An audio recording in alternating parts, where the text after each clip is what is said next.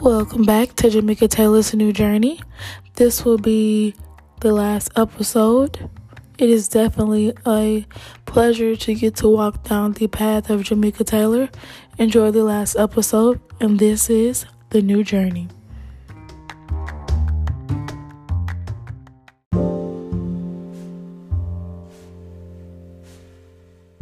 Snip, snip, snip goes the scissors. As Jameka is turning around in the salon chair to take a look at the beautiful little girl that is looking back at her, she pauses. She thinks, "Oh boy, oh boy, oh boy. I love it," says Jameka. "Look at the curls." She takes a look at her aunt and gives her the biggest hug. The next day, Jameka goes to class, and she notices everyone stops and look at her. As she is walking to the classroom, she starts to then looks down and walks to her desk. She is afraid of what everyone may say to her. She is afraid of how they may think or look at her with her new hairstyle.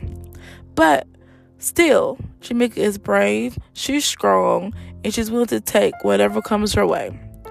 She was afraid that all the other kids would not like it and call her mean names. As she sits down and look up, she notices all her friends coming up to her, telling her how much they like her hair, even her teacher, Mrs. Ball. She then begins to smile and grin.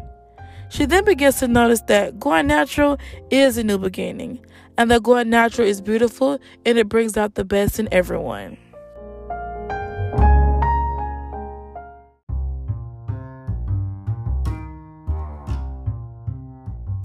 Thank you guys so much for traveling down the trail with me and unleashing Jameka Taylor's new story.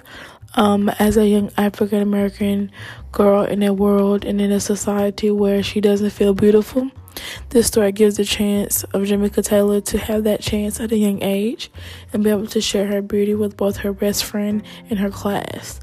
Thank you so much for the support and the time for listening to Jameka Taylor's story. Thank you guys. Have a blessed one.